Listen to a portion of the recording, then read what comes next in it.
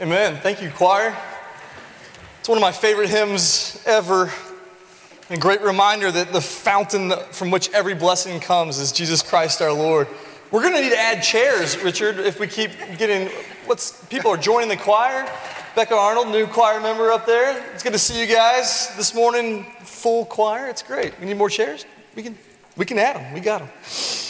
Special day to be in the house of the Lord today. It's always special when we get to observe baptism, but again, getting to see Chloe and May and what they've been through is just really a neat opportunity. Big thanks to Phil Region and Carolyn Steinhaus who help us out up there every time we do a baptism. Phil's one of our deacons. And if you are hesitant about filling out the ministry nomination card, please don't be hesitant to put your own name on there. Self-nominations are not vain. That is also known as volunteering, which is great, okay? So please turn in your own name. It's not I'd rather you nominate yourself than someone who doesn't want to do it. Does that make sense? Okay, please volunteer for a ministry position if you can. Before we get into our text for today, I do want to remind you the Awaken movement is coming to Nashville. What this is 300 churches that are joining together to basically pray for revival, to pray for the Holy Spirit to move in our city in a powerful way. And I don't ever want to get so jaded that I quit praying for revival, right? We want to see God do something in our city that we can't explain through any human efforts, right? It's only a movement of His Spirit poured out on this city. So if you have not received a prayer packet yet, we only have about 15 left. And I got some helpers, I think, Ryan and some others. If you would just stand, if you're going to help pass these packets out, if you are willing to pray for 15 people in this city, there's about 10,000 of these packets that have gone out to 300 churches. And we're going to pray for every person in Nashville by name. Every single 1 million people in the greater Nashville area that we're going to pray for by name, that God's Spirit would move in their lives. So if you're willing to help us and take one of those packets and pray for the next 4 weeks, it's a 4-week commitment, just you and Jesus praying. Will you raise your hand, please? Ryan, if you'll come bring a packet. See some hands over here. Thank you, Jamie. Thank you. Appreciate Gloria, all you guys. Thank you, Pam. If you're willing to pray for one of these people, Ryan's a runner. He's quick. He can get to you in a hurry. I don't know. Who would win, Ryan or Justin Carpanos in a 5K? Ryan? Smoke it? Yeah? Really? Okay. Different level. Thank you, Richard. Jamie, Gloria, did you get yours? Great. Excellent. Thank you. I knew we could do that. We got 75 packets, so 75 prayer warriors from Woodmont Baptist Church that are going to be praying the next 4 weeks. I got mine in my office. I'm looking forward to hitting my knees on behalf of this city. Today, we finally begin chapter 2 of the Gospel of John as we move. Yeah, we're making progress, Kate. That's right. We're moving forward through this beautiful gospel account of the life of Jesus Christ. And we're going to finish it in November of 2019. I hope that you are enjoying this journey that we've been on. And today's text is one of my favorite. I was telling someone this morning, it was a joy to dig into this text and to write this sermon because it's such a wonderful part of this gospel. If you have your Bibles, I invite you to turn with me to John chapter 2. It's one of my favorite things about being a pastor is I get to officiate weddings. I've gotten to do a lot of weddings over the last couple of years, and it's an amazing honor and a privilege to help a young couple or an older couple navigate the journey and the process of Christian marriage and to witness the miracle of two becoming one flesh. And I love going to weddings. I love officiating weddings. And this exact suit and tie that I was wearing was the groomsman outfit that our mother-in-law bought us for my brother-in-law and sister-in-law's wedding. They're here today, and I came out of my office. There we are. Yeah, I shaved my head back then. Yeah, I don't know why. I can still grow beautiful locks of hair, and I chose not to. And there's Blake and my father-in-law and John, my other brother-in-law. But that was the wedding, the view from the ridge of the property that they live on. Just a beautiful place, and what a fun night that was. I missed my 10-year high school reunion for that event on October 16th. Is that right? October 2nd. 16th was my sister's. 2 weeks later, it was my sister's wedding, which I got to officiate. It was a wedding season, and I love wedding seasons. I love doing weddings. I love being at weddings. They're joyous occasions, and we're going to read about a joyous occasion and the joy of a wedding today. Before we begin, let me just give a disclaimer. I don't want to be guilty of what churches do a lot of times, which is elevate marriage and weddings over singleness. Let me say a word just briefly about singleness. Churches talk about families as the ideal, but the Bible actually mentions that singleness is preferable to married life. So don't ask single people, are you still single, as if something's wrong with them? Because no single person has ever asked me, are you still married? No one does that. Marriage is great, but it's not what completes a person. Every premarital counseling session that I help lead, we talk about how marriage isn't like the movies. It doesn't make you whole, only Jesus does. Marriage won't exist in heaven either. The New Testament clearly teaches us that. So marriage is a temporary thing for all of us. And if you're walking that path of singleness today, let me just tell you that as a family of faith, we are here for you, we see you, we love you, we invite you into the intimacy of this family that you can be a part of at Woodmont Baptist Church. That being said, let's stand in honor of God's word if you're able to today. As I read our text from John chapter 2, verses 1 through 12. On the third day, there was a wedding at Cana in Galilee, and the mother of Jesus was there. Jesus also was invited to the wedding with his disciples. When the wine ran out, the mother of Jesus said to him, "They have no wine." And Jesus said to her, "Woman, what does this have to do with me? My hour has not yet come." His mother said to the servants, "Do whatever he tells you." Now there were 6 stone water jars there for the Jewish rites of purification, each holding 20 or 30 gallons. Jesus said to the servants, "Fill the jars with water." And they filled them up to the brim. And he said to them, "Now draw some out and take it to the master of the feast." So they took it. When the master of the feast tasted the water, now become wine, and did not know where it came from, though the servants who had drawn the water knew, the master of the feast called the bridegroom and said to him, "Everyone serves the good wine first, and when people have drunk freely, then the poor wine. But you have kept the good wine until now." This, the first of his signs, Jesus did at Cana in Galilee and manifested his glory. And his disciples believed in him. After this, he went down to Capernaum with his mother and his brothers and his disciples. And they stayed there for a few days. This is the word of the Lord. Thanks be to God. You may have a seat. If you had to pick one day in your life, just one day that you've lived so far as the best day of your life, what would you pick? What would you identify as the greatest day, the greatest 24-hour span of your life up until this point? I've heard a lot of people say, it was the day my first kid was born. That's easy. That was the greatest day of my life.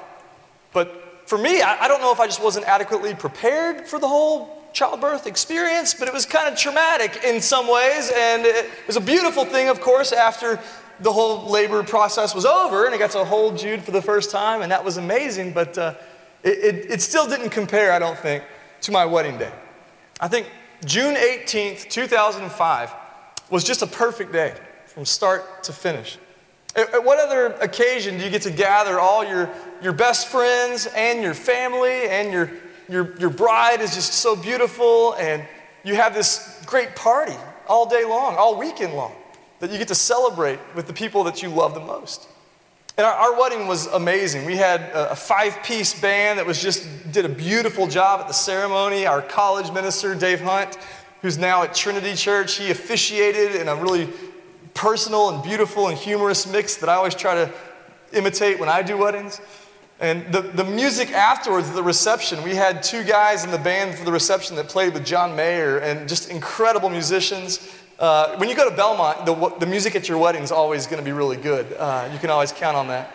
And the temperature, we were worried because we had the reception in a tent in Morgan's parents' backyard, and it was in June, and we didn't know if it'd be miserable and hot and mosquitoes, but it was like right at 70 degrees, the sun was going down, and I kid you not, this is literally true, deer were coming out of the woods, like, to the party at the tent. It was like a Disney movie. I was like, this is amazing. It was perfect. It was perfect. The food was great. Just a wonderful party. Thank you to Morgan's parents for throwing a great party. Best day of my life.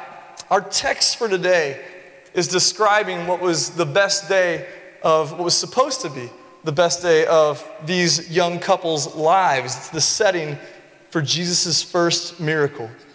And starting out, you notice in verse 2 that it says Jesus was invited to the occasion. He was invited to what was the best day of this young couple's lives.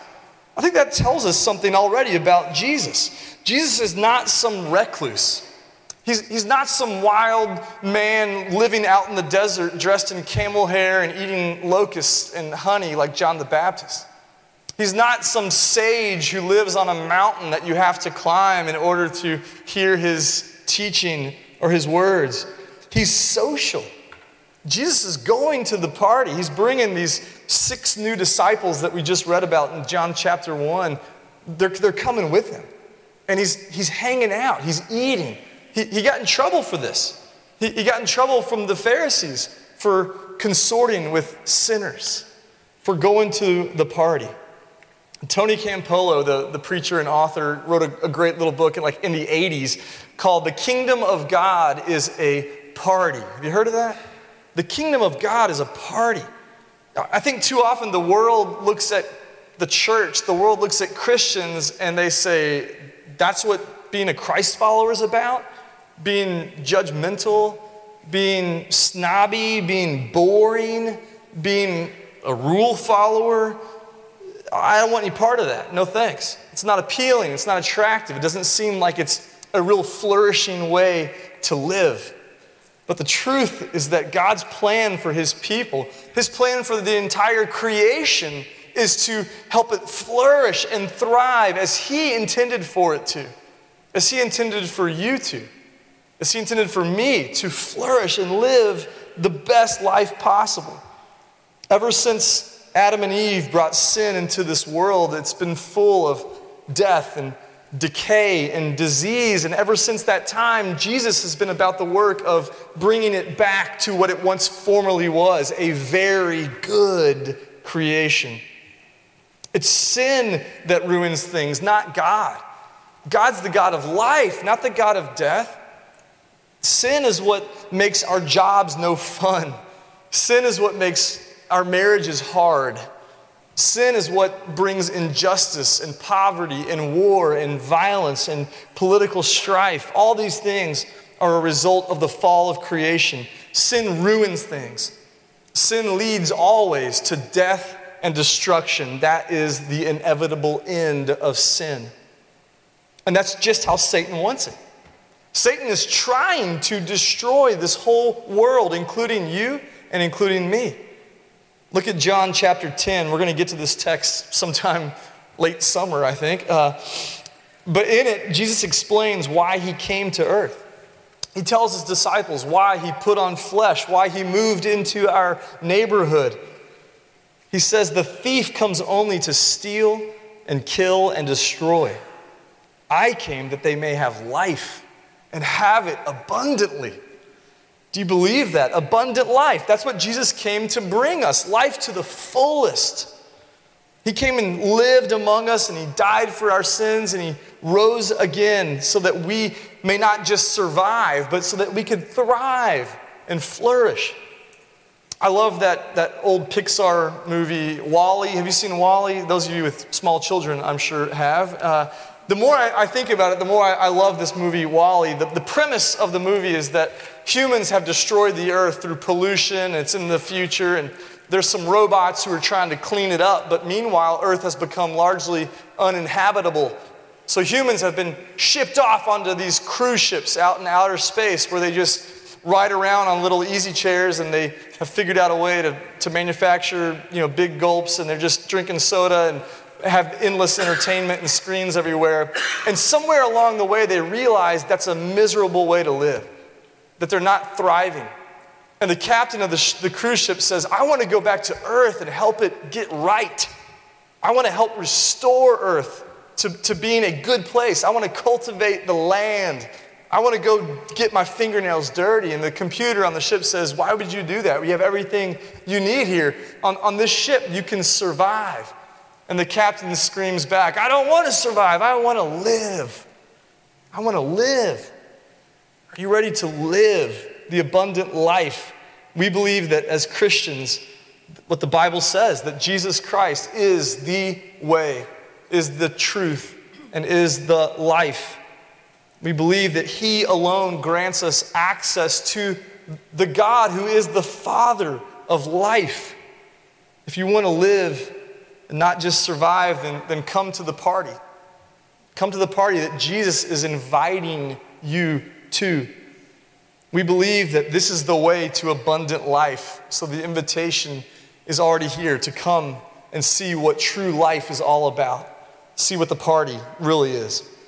Look at how this theme plays out in the rest of the text here. It says that Mary is mentioned as being there first before Jesus, and it probably implies that this wedding is about a relative of Mary's. Mary may even be part of the catering service, which is why she's so panicked in verse 3 when she says to Jesus, they have no wine. And here's why this is such a big deal. Hebrew weddings in this culture and in this time were a huge occasion. It was the biggest event in a person's life by far, especially among the poor. Usually a wedding would start with an initial feast, and then they would have the actual wedding ceremony late at night. And then after the ceremony, there would be a torchlight parade where the couple would be led all through the town. They would go the most circuitous route possible in order for everyone in the town to see them and wish them well. And they would have a huppah held over them, the canopy that they would hold over them as they processed all around town. And what they would do is the entire wedding guest, everyone who was invited to the wedding ceremony, would follow them in this procession back to their house. And they didn't say, okay, good night, see ya. They stayed for a week. Imagine your wedding guests coming home with you after the wedding for a week. It was a week-long party, a celebration. Again, it was the most festive and most grand occasion of these people's life. Throughout the whole week, the bride and groom would act like the king and queen. They would wear crowns, they would sit on thrones, and they would issue edicts for all the guests to follow as royalty. It was the only time in their lives where they could live like a king or a queen. And the groom and his family had the financial responsibility of throwing this whole shindig, and if they were expected to spare no expense, since this was the grandest event of their lifetime. And unless you're from another culture here, most of us Westerners can't relate to a true shame culture like the culture existed in Palestine at this time. The shame that would be brought on a family by running out of provisions in a feast was unconscionable. A lawsuit could actually be presented against the groom's family by the bride's family if adequate provisions were not made for a grand week-long party. And wine was an essential part, maybe the essential component of this wedding feast. One commentator that I read about this passage said that when they ran out of wine, it was as if the childhood dreams of the ideal wedding were about to dissolve into a nightmare. Wine in the Old Testament was a symbol of joy and blessing of the Lord. It was about celebration. Psalm 104 verse 15 says that God gives wine to humans to gladden the heart. Isaiah 55 verse 1 says, come everyone who thirsts, come to the waters. We just sang that Living Waters song. He who has no money, come and buy and eat. Come buy wine and milk without money and without price. Wine expressed God's abundant provision and his desire to see his people enjoy the good things of life, to have his people taste something rich and pleasing and good. Wine and milk and honey, all these things mean that God wants his people to be happy. The rabbis had a saying in Jesus' day, without wine, there is no joy. I feel like in our culture of excessive drinking, where drinking has become a real problem in our culture, I need to give this disclaimer. The Bible is not ever talking about drunkenness as a symbol of joy or happiness. The Bible is consistent in its condemnation of inebriation and the potential harm, too, that alcohol can bring on a person's life. Just come to Celebrate Recovery one Monday night, and you all know people who had their lives wrecked by alcohol and excessive alcohol. But the tasting of wine in Scripture, never the excess consumption of it, was a sign of God's blessing and of God's joy and provision. But for this wedding party, the joy of wine, the proof of God's love and provision had run out. It's deeper than just a social faux pas, isn't it? It's a theological statement that John's making here about God's blessing and presence. Most of the scholars see this as John's way of showing the spiritual emptiness, the barrenness of God's people in the first century. During Jesus' time, it had been 400 years since they've had a real prophet like Malachi who brought them a word from the Lord. The empty rituals of temple worship had become meaningless and rote and stale and oppressive. And it's not just Israel that experiences this phenomenon of the joy running out, right? I know a lot of people in my life who've lost their joy. The joy has run out. Maybe they were living the good life and then they hit rock bottom. It seems like usually when things are going really well, that often the joy will run out. You know, I think that even when our lives seem to be in order, the joy of life can leave us. It happens with teenagers a lot. I've known a lot of teenagers who hit this wall of emptiness. College students especially, when they get out of their parents' structure and out of their church, a lot of the times they go through this phase of emptiness and wondering where their joy comes from. Midlife crises are all about this, right? You know people who've gone through some crazy midlife crisis where their joy has run out. But Jesus has an answer to this problem, as we're going to see here. He says to his mom there in the next verse, or when she says they have no wine, she says this because she's learned that Jesus is a solution.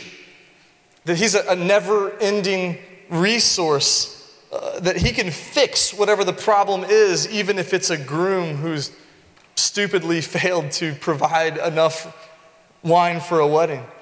And Jesus' response sounds harsh. Woman, what does this have to do with me? Man, if I called my mom woman, she's over here, she would not have taken kindly to that. Woman, there's no good way to translate this into English, but it's a term of polite distance.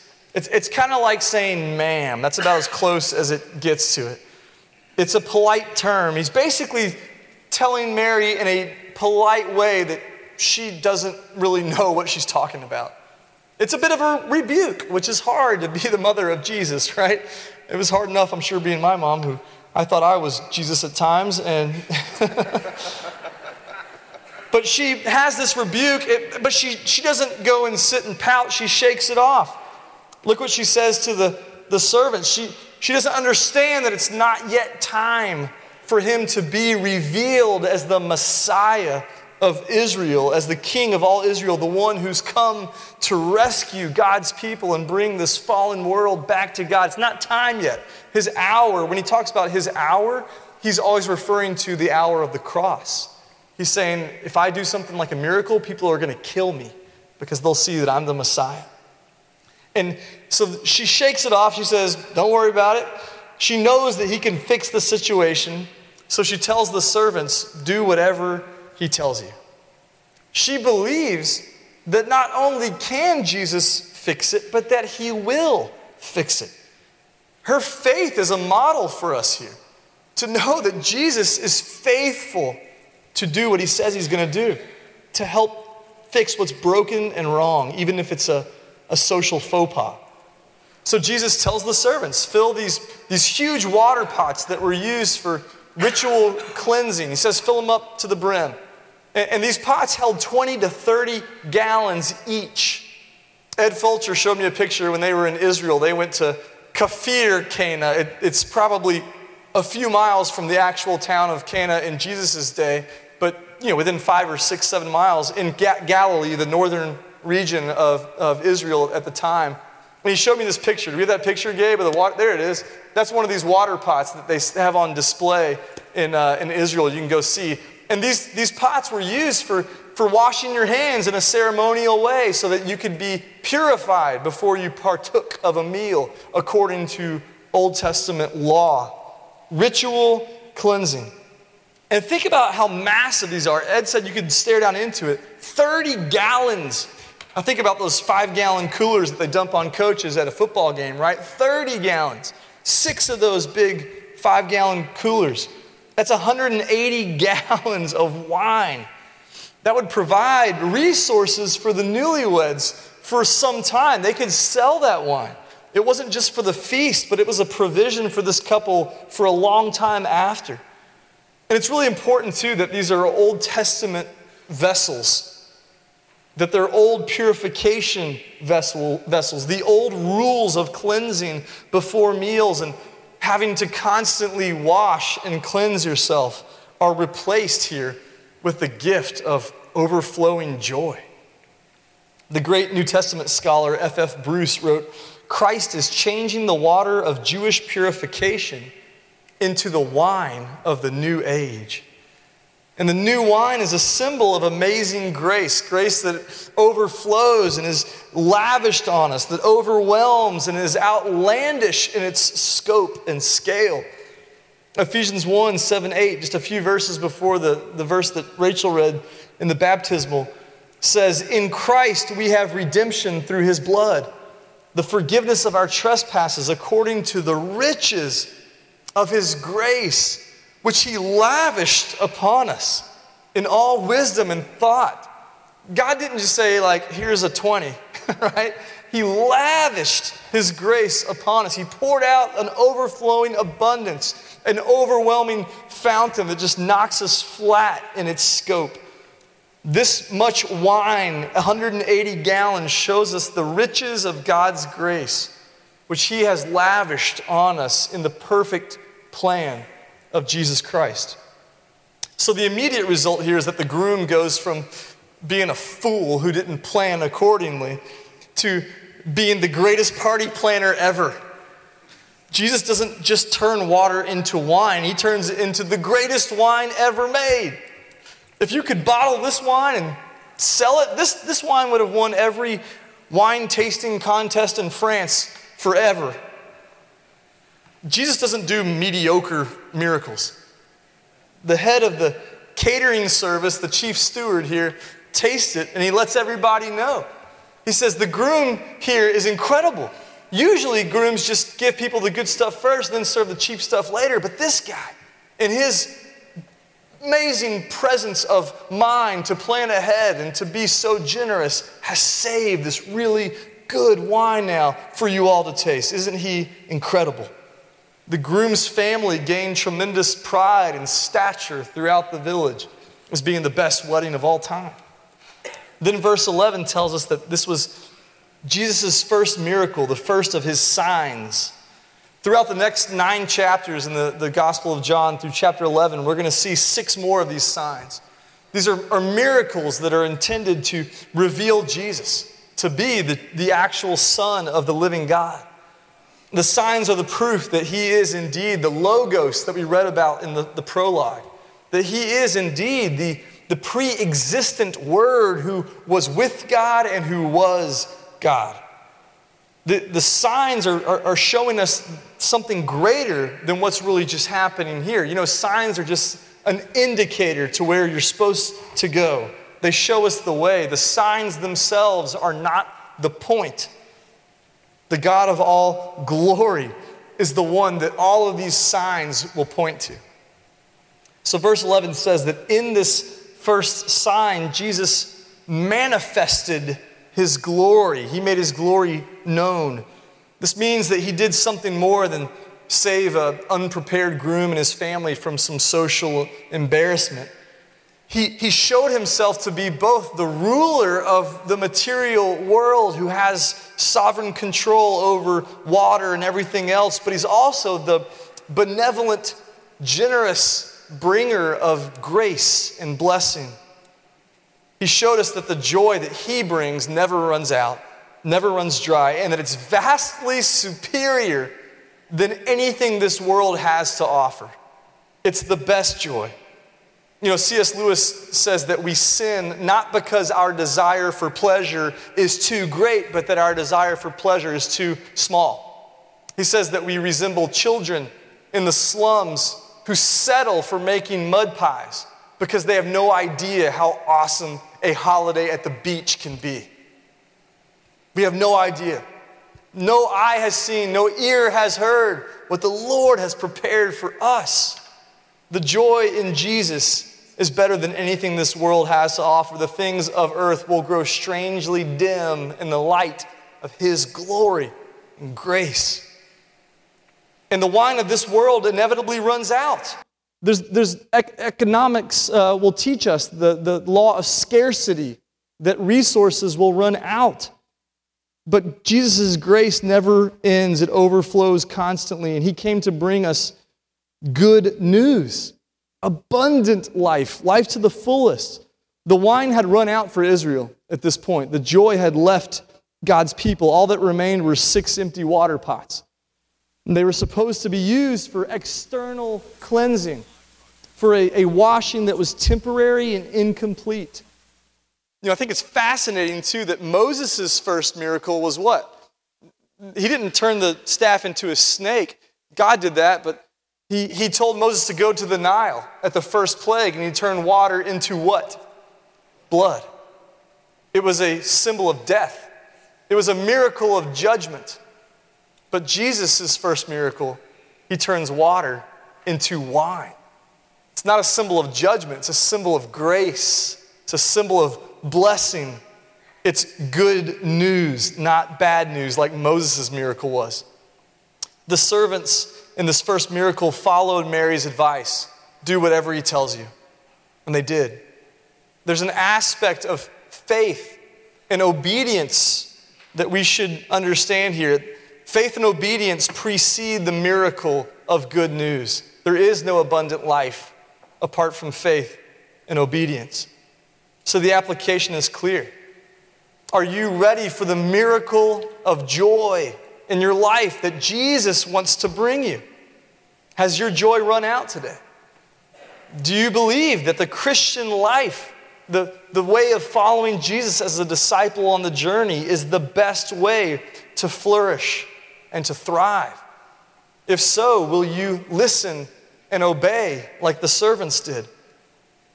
I love that third verse of Great is Thy Faithfulness. It says, pardon for sin and a peace that endureth, thine own dear presence to cheer and to guide, strength for today, bright hope for tomorrow, blessings all mine with 10,000 beside. We are so blessed. The fount of every blessing has given us things that make this world pale in comparison. Let's pray. Lord God, thank you for your word.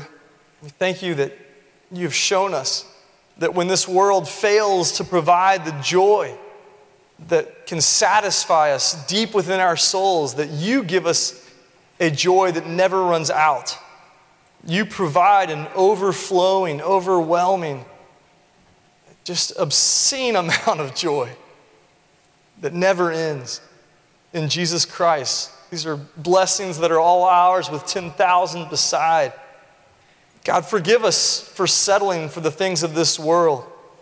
We pray that you would help us to see them grow dimmer and dimmer in the light of your amazing glory and grace. May we understand that in you we have blessings not only for this life, God, which is so brief, but for eternity with you. You tell us in your word that you will not drink the fruit of the vine again until you drink it anew with us in the new creation. We look forward with hope, God. I know there's people in this room who don't feel joyful because they've had really horrible circumstances. We know that because of sin, we have to deal with the tribulation of this world, with pain, with loss, with loneliness, with anxiety, with depression, with disease. All these things that people in this church have walked through time and time again. But let us never lose the hope that you give us, that abundant life can be ours in Christ, both now and forever, through union with yourself, the way, the truth, and the life. We pray that you would convict our hearts this morning to follow you more nearly and more dearly. We love you. We pray this all in the powerful name of Jesus Christ our Lord. Amen. If you're here today and you've never accepted Jesus Christ as Lord and you feel like the Holy Spirit's talking to you just like it was talking to May and Chloe, then I invite you to come forward now during our time of invitation and let me know you're ready to make a decision for Jesus Christ. Maybe you're kind of doing the Christian life on your own, but you're ready to join the team. You're ready to join the family of faith. Maybe you're single and you're ready for the intimate community that you can have through being a part of the body of Jesus Christ, the church. Maybe you just need to come pray at the altar. Whatever it is that you need to do during this time. Maybe you need healing and you want to pray that God would heal you. If you want to come pray with Trey or Brad or Jan, they're going to be up here. I'll be up here. If you want to come kneel at the altar, whatever it is you need to do during this time, we're going to sing, "Turn Your Eyes Upon Jesus and Let the Things of Earth Grow Strangely Dim in the Light of His Glory and Grace." Let's stand.